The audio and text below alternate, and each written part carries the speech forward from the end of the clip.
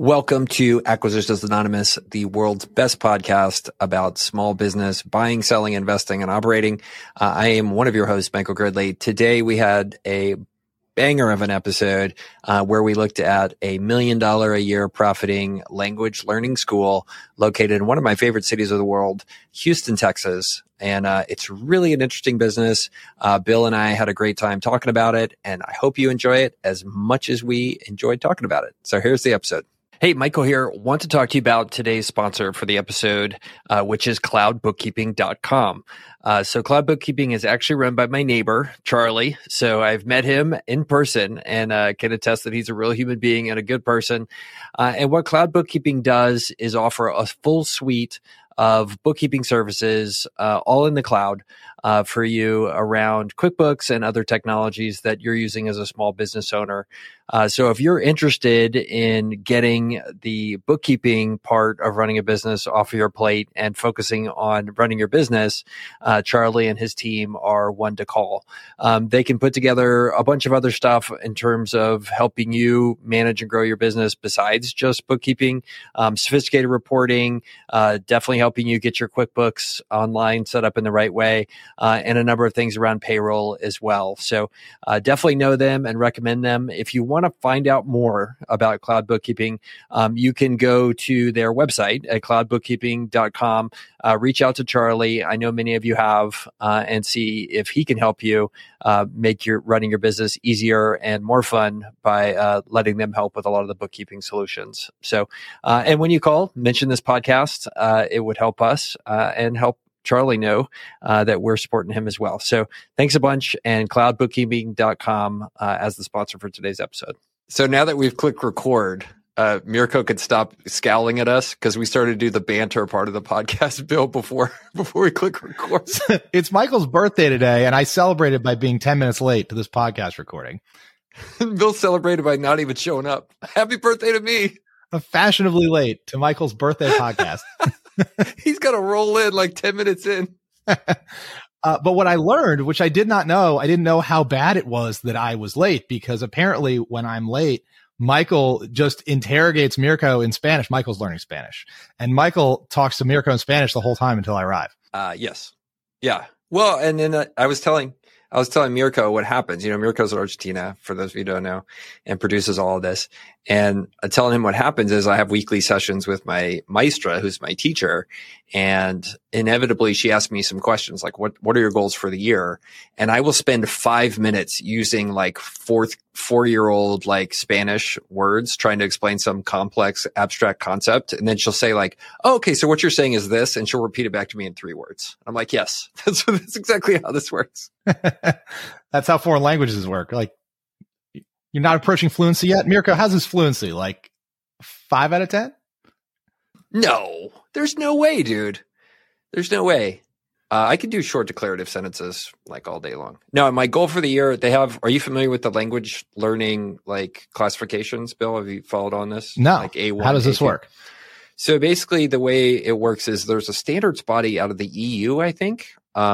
Anyway, and basically it lists there's 3 levels of language learning, and your beginner, which is the A level, and that has 2 sub stages. So your A1, A2, and then there's B1, B2, which is like intermediate. And then there's C1, C2, which is like fluent. And so like C2 is like you and me in English. And then A1 is like cerveza and la playa. Level Spanish. Like you could do a few words here and there. You maybe have 100-word vocabulary, and then there's stages in between. But the intermediate level is what I want to get to this year, like B1, which is low intermediate. And that's where you can like have a basic conversation. You can talk somewhat about abstract concepts and stuff like that. So that's my goal, or as they say in Espanol, my objetivo para año 23. So we'll see how this goes. Very good. Well, this is relevant, I swear, for our deal today, though, which is an interesting one, right? This is not the language learning school that you have been attending, right, Michael? No. I'm using a book called Fluent Forever, which my buddy Jonathan, who, so for me during COVID, I started bike riding and started 3 podcasts. Okay. my buddy Jonathan, he decided he was not going to do any of that stuff. And he spent all of COVID trying to become fluent in Spanish from scratch. And he's a baller. Like, I'm just so impressed. So he turned me onto this book called Fluent Forever. And it's basically a self-paced thing that does a lot of science oriented stuff. That's very different than Duolingo and all that kind of stuff that you go through and use flashcards, lots of practice and lots of immersion to learn how to get fluent in a book. So that's how I do it. And then I pay a tutor to talk to me once a week for 45 minutes. And it's exhausting. It frankly is the most exhausting thing I do all week. Because you do 45 minutes in pure Spanish, no English. Pure Spanish. Like it. And so, you know, like, I think what's cool is like, if you or I go on a walk and like, how many times have you been like on a walk where you do a one-on-one and you have like a conversation and you tune in and tune out and you understand everything perfectly, or a podcast like that? Like all of my synapses are firing trying to understand like a very basic question, like, how was your weekend? It's like there's explosions. So I'm exhausted. The first time I did it, literally, I couldn't make it to my next meeting because I was so tired. I had to go lay down. Like, it was so physically demanding. And I'm getting better now, but man, like the first couple of times it was exhausting. Because I imagine you're having to process the question, essentially translate it to English in your head, then consider your response and translate it to Spanish and then say it. That does happen. At this point, I am trying to think in Spanish, and a lot of what Fluent Forever has you do is not translate words literally, like when you go through like the memorization process they have. And like, you'll see things like one of the flashcards I have, and I have them all on my phone. Like, it'll show you like a picture of a little girl. And I'm like, oh, you know, niña, like little girl, or daughter, hija, like that's a different word there. So like it'll show you the green, and you know, it's okay, I'm supposed to know green. So it has as minimal amount of as possible of those kind of words where you're doing the intermediate translation. And I've actually seen where I've started to dream in Spanish, though. Here's the crazy thing about it. Guess what the topic is that I dream about in Spanish? What?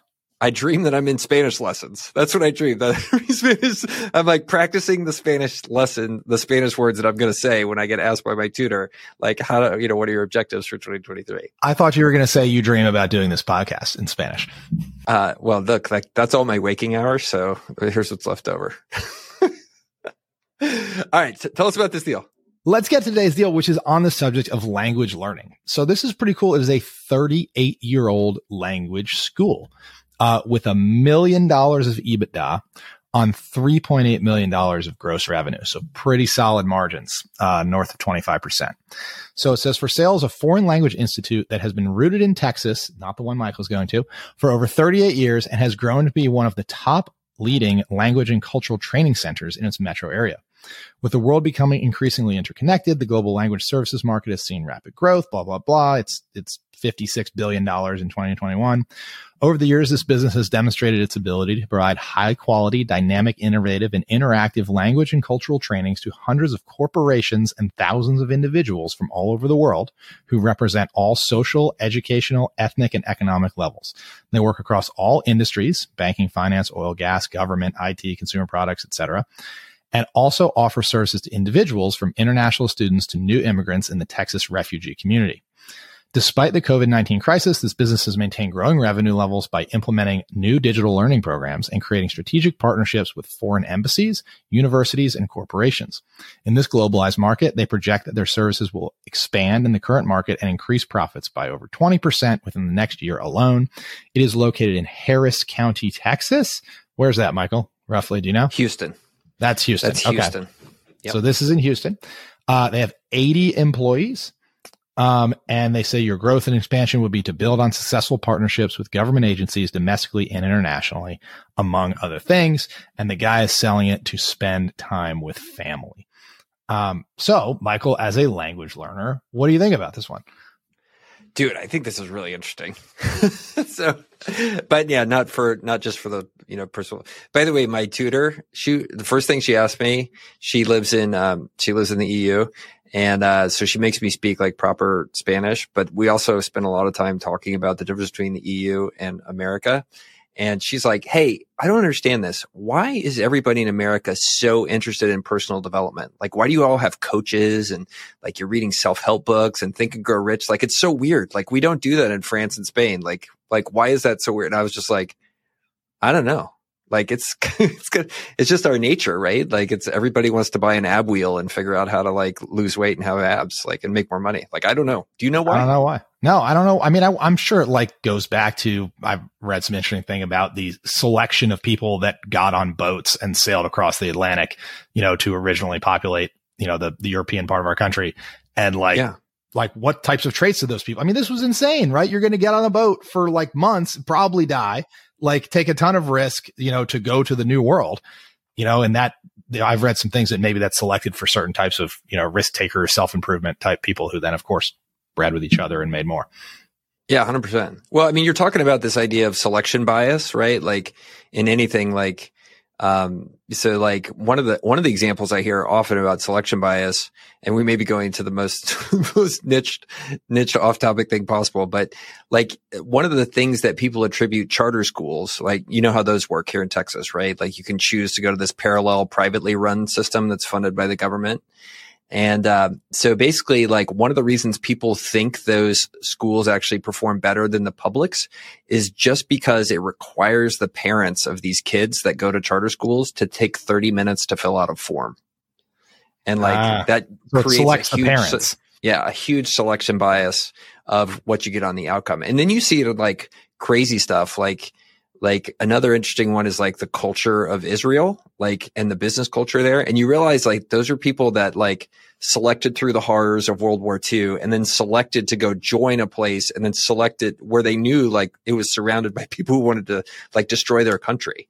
Like it creates this like enormously interesting selection bias in terms of how like just the behavior is. And our buddy Ari from Twitter like talks about that stuff. He's like, it's crazy here. You gotta understand this. So anyway, so like I wanted to start with this deal because there's an aspect of it that I love more than anything, which is Houston is easily a top 3 or 4 melting pot like city and globally connected city because it has all these people. So I don't know if you know, but in Houston, like there are like all these, kids of foreign heads of state, like all these people that are just like, you go there and like literally you can go to like a high end, like private school in Arabic or like for Jordanians, right? Or like Kenyans. Like it's just crazy because it's just the most melting pot, like of almost any city in the United States, except probably New York, right? Like it just has all these connections to all these different people and they're full of Vietnamese. Like I don't know if you've heard this stat about Houston, but I was told that the largest population of Vietnamese people outside of Vietnam is in Houston. I did not know that at all. So that could be, don't bet your life on that one, but like there's crazy stats like that I hear about Houston all the time.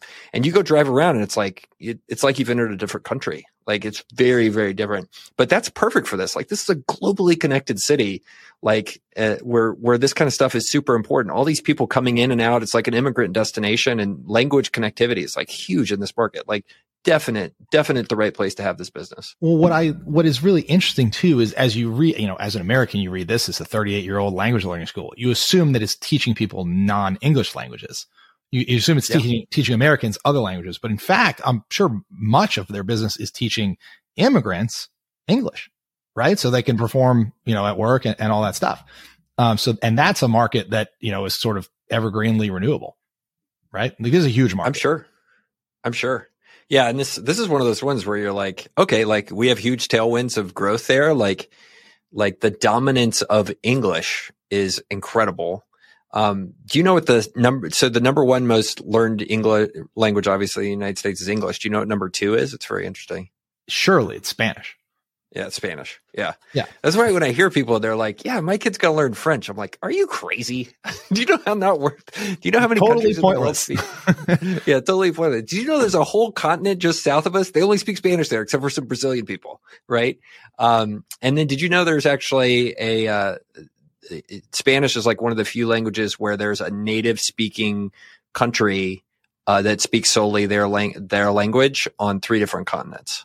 Like that's their native thing. So there's actually Latin America and then North America. So there's 2 different continents there, the EU. And then there's actually one country that was a former Spanish colony in Africa. And I'm totally blanking on what the name is. They actually speak Spanish there as a native language as well. So like if you know English and Spanish, like you have a passport to basically the entire world. Like it's pretty amazing. Oh yeah. I mean, if you knew English, Spanish, and Chinese, I mean, that's the trifecta. I would think Mandarin, right? So it is interesting because when I was a kid, so I'm 48 today because it's my birthday. When I was a kid, that was when Japan was coming in and buying up, like that was peak Japan. They were coming in and buying up like all of America. So when I was a kid, like there was actually a big push for us all to start learning Japanese because we thought the Japanese were going to be our new overlords. And boy, was that a huge mistake because you can do very well with English there. But anywho, okay. So back to this deal. So the other thing to think about with this is, I would be very curious under what sort of offerings they offer this. Okay. So, if this is considered, basically the way the rules work in Texas is if you run a career school, which basically means if you charge more than $600 or you have more than a certain number of hours in your program, you have to be licensed. And that would be the first place I would go to kind of understand this. And it could potentially be a very good thing about this deal is if you have a license from the Career and Workforce Commission here in Texas, that takes a while to get, right? And it's hard to get, and it can create a moat for you. It's kind of like accreditation, like for the universities, So that'd be something very interesting to understand how these offerings work and where they fit into that value chain. Like, are they very kind of cheapy type deals? Or are you putting people into $10,000 or $20,000, like, let's get you fluent in 6 months type programs, which I think that latter one is much more interesting than being in the cheapy, like come in for a day a week and like learn stuff at the community college in terms of how to speak Spanish. So if you're in Texas, if your tuition is more than $600, period, like if your customer lifetime value or customer, I guess, transaction value is more than $600, you need a license, period.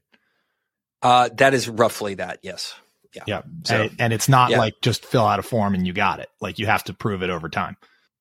It is. So our coding school has been going through that. We've been licensed by it's the Texas Workforce Commission. And so most states do this. And so you have to go through like all kinds of criminal background checks. You have to submit audited financials each year. They want to know that you're not going to run off with student money. They go through and they look at your course handbook. Like you have to have a course handbook and student policies. They force you also, by the way, it's very interesting. Let's say you run a $5,000 program to teach somebody learning or to teach somebody language, which is a job skill, right? And they quit halfway through. You cannot have a policy where you don't give them back their money. There's state law on how that works. So wow. Like it's very difficult to run under that. And so it also makes things more expensive and costly for you because just like colleges, you have to have somebody spending all of their time making sure you stay compliant. It's like a full-time job. Yep. Interesting. So are these licenses transferable? Do you happen to know? Yep. Yeah, they are transferable, but like you have to be subjected to stuff, right? Like they will interview you potentially. They'll do criminal background checks. Like it limits the number of people that can get them. And also it takes time to get them. So there will be time, for example, where you have to run a certain number of courses and stuff like that to get different levels of accreditation and that sort of thing, or to allow people to be able to use some of the funding sources. So say if somebody wanted to use the GI Bill, right, which comes from the VA, to do this sort of language learning, right? Which if you're accredited, you probably can do that. Or if you're approved by the GI folks, you can do that. That can all be part of a great revenue source if you have a business like this. Here's the trick. Like if you want to get GI Bill funding from the VA, they have a slight requirement. You have to have been in business for 2 years before you can even apply. So it creates like this, there's like this regulatory moat, and people are like, why is education so expensive? And I was like, I'll tell you why education is so expensive. It's because the government makes it so hard to be a good educator. Anyway, that was my rant. Well, that's what is so great about it. This business has been around for 38 years. So you can be assured not only have they got all their licenses, I would think, and are fully compliant, if that's the market they're playing in, they've probably also got the processes to stay compliant, and they've certainly passed any audits. If you're audited every 5 or 10 years, they've passed 3 of them. So they know exactly how to do it. Man, you're selling me on this deal, actually. I mean, it's 38 years old. Like it's got $1 million in EBITDA. Like it's got some longevity and some size, a little bit of size. Yeah. From a Lindy perspective, it's killer, right? Lindy, this idea, if you want to guess how long something's going to last, look at how long it's lasted so far. And that's your average of how long it's going to last, right? Totally. Well, I also like it too from a marketing perspective. I mean, I think in consumer products, like with every single unit you sell, that's one more person who's experienced your product and will tell other people about it. Same thing here. If if you immigrate to America, you're going to get to know other people who have immigrated to America. And if they speak great English, what's the first question you're going to ask them? Where'd you learn how to speak English so well? Right. Absolutely. And it's like referral. That's just, every little person is a little referral soldier out there speaking English or speaking whatever language you taught them and telling their friends about it. And then the other side is this can potentially, I think they hint about it here. Like, I love that there's a B2B aspect of this, right? Like, there are all of these like Houston companies, right, that are sending like random people to like East Timor or like Kenya or like random parts of Africa. Cause guess what? Like, we're drilling for oil there like crazy. And sometimes you got to have somebody that can speak the native language. And so that gives you a potential another moat around this business is if you're the only school in town that happens to teach Cameroonian, right, or whatever language they speak in Java, then you're in a great position. Like, you can just basically write your own ticket there, and you can go to these companies, Exxon, pick one, BP, right, and say like, hey, I've heard you got people on the ground and wherever, like, we're your language school for that, and you can develop a great, I think, B2B aspect here that's much better than kind of the B2C language learning where like, look, nobody's getting much money out of me for language learning, but a corporation, much better source of revenue. Well, I'm sure there's also like certain markets, like sure, if you're sending somebody to Cameroon, like how many people go to Cameroon versus how many people go to Mexico, or how many people that come from Mexico to the States. Like, I'm sure there are sub markets here, right? And then you got to have an instructor, you got to develop a curriculum. Like, I'm sure there's probably like almost like some capital allocation decisions, like what products do we want to offer? What languages do we want to offer? In which, and how big are the markets for them? And do we have corporate clients? And if they're going to pump 20 people through our school every month, like, do we need a customized curriculum for this corporation, to teach about their jargon that's specific to that corporation? And I would think if they've been doing this, it says they've got successful partnerships with government agencies domestically and internationally, several, industries. I bet they already have thought about a lot of this. And this to me highlights one of the reasons to buy a business rather than start one. Right. Because let's just say that you were willing to do the 2-year slog and then go through all the certifications. That's just one part of it. All these relationships, all of the processes, all the SOPs that they have for if we want to start teaching, whatever they speak in Cameroon, like, here's the shell of a curriculum. Here's how you go hire an instructor. Like, here's how you actually do it. The amount of SOPs I would hope in a 38-year-old business is a real hard thing to replicate. Yeah. Well, and that's one of the nice things about that career school certification stuff. Like, at first I was like, this is such a pain. Like, I can't believe these people are up on our business. But then, like, as we were doing it, I was like, this is really good. Like, what we do need? An employee handbook. I'm glad they're making me do this. Like, okay, everybody slow down, write an employee handbook. And I think that's so much what you find when you go look at these small businesses, where it's just like, oh, hey, do you have like any like books, like our processes written down? No, we haven't written it down. It's in my brain. Or you look at the small business, you're like, hey, you're a $14 million a year business. Have you considered auditing your financials? No, we don't do that. We just look and see how much money's in the account at the end of the year. It goes great. But that's standard, right? That's like the small business playbook. I talk to my friends and I'm like, yeah, audit. Spend the $40,000, get your finances audited, and it'll pay for itself. And a lot of them look at me like I'm a maniac. I'm like, look, you own a $12 million a year business. You're not going to pay somebody $40,000 to come in and run a full financial audit using GAAP processes against your finances. Or do you trust your controller that much? Is your accounts payable person, or your accounts receivable person that trustworthy that it's not worth it for you to risk $40,000 to have some professional accountants come in and run a process to make sure you're not getting robbed blind? And, and then they look at me like I'm crazy because I'm the guy that wrote the Chili's thread.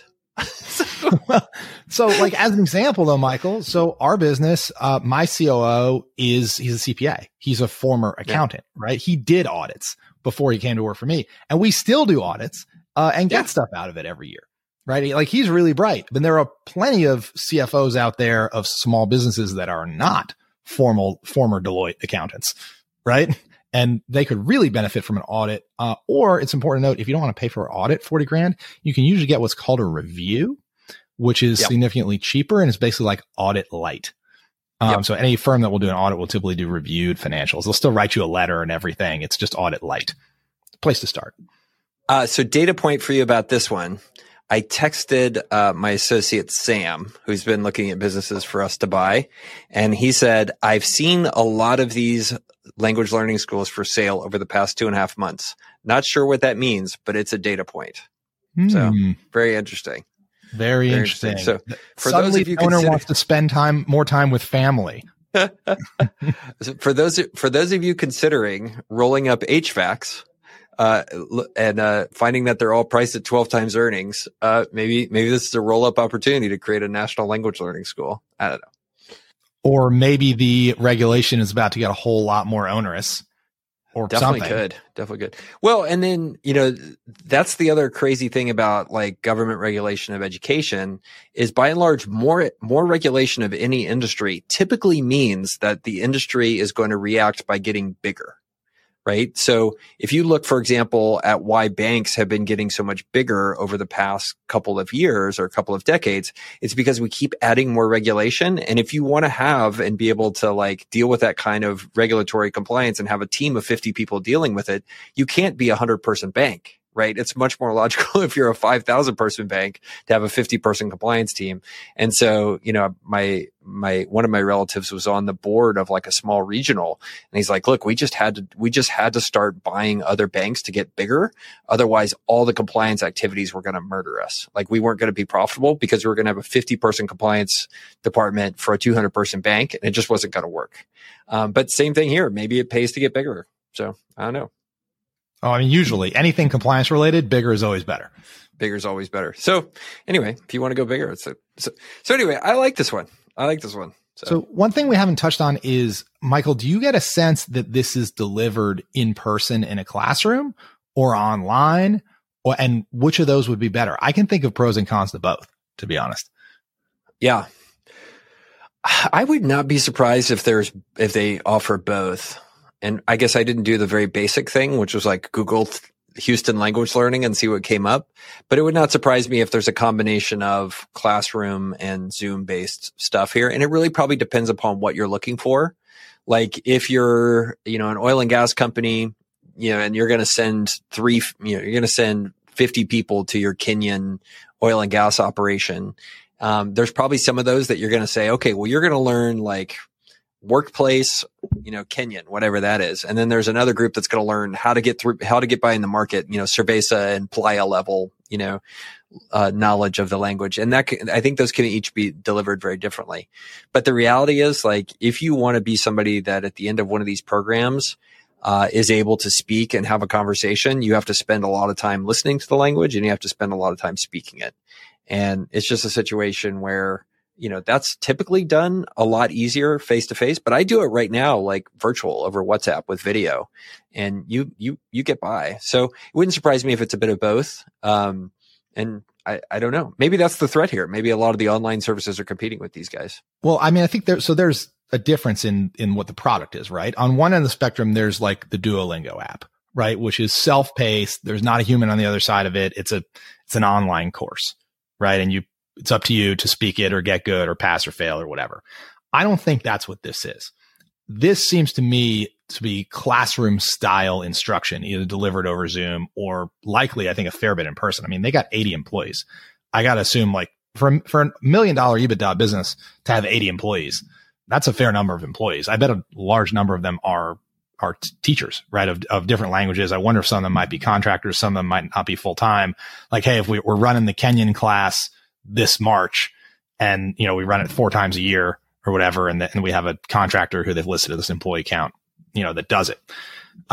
So I think this is, and I actually like that better. Like if this is kind of, you got to sell against Duolingo and all that other stuff, like that's brutally competitive. That's price of that is trending to zero. Right. But if this is like, you show up, you got to be local to Houston, you sit in the room, there's real value to that. I think that's a lot more defensible. Yeah.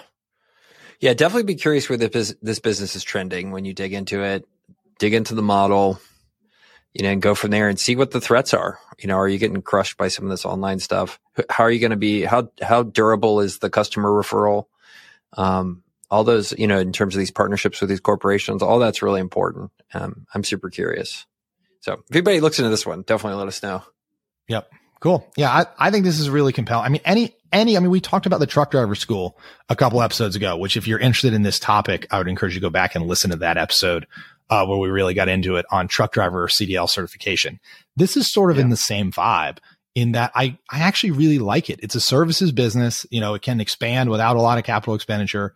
It seems to be reasonably priced. It's got $1 million EBITDA. They want $4 million for it. Been around a long time, 38 years, probably got decent brand recognition in the market. Much like the truck driving school, which was local, you had to actually show up, get behind the wheel of an 18-wheeler, right? Same thing here. You got to show up and sit in a classroom, and pay probably thousands of dollars, high ticket. I like this one in the same way I like the truck driver school. Schools are, you're going to have a hard time getting super wealthy owning a school. But man, the other thing that's really nice about owning a school, and I've kind of learned this through experience, is it's so nice to own a business that at its core helps people in their life transformation. And a lot of times, like if you're, helping a Vietnamese immigrant learn how to, become fluent in English, like you're providing such opportunity for them. And it's really kind of inspiring, and that's one of the things I've learned with us doing Code Up. Like, it's just so cool, like to own something that really helps people, which a lot of businesses don't have that, right? Like if you own a coffee shop, for example, you help make people's days, a bit better. But by and large, like it's not as being core to somebody's life transformation as a business like this. And it's a lot of fun and very inspiring. I can just tell you from experience. That's awesome. I'm sure this business has a ton of testimonials, and alumni and all that stuff who for 38 years, right? They've been successfully teaching people languages they need to know to get by either in the States or elsewhere. Key skill. It is really cool. Really cool. All right. Well, I think we'll wrap it up there and see you guys next week.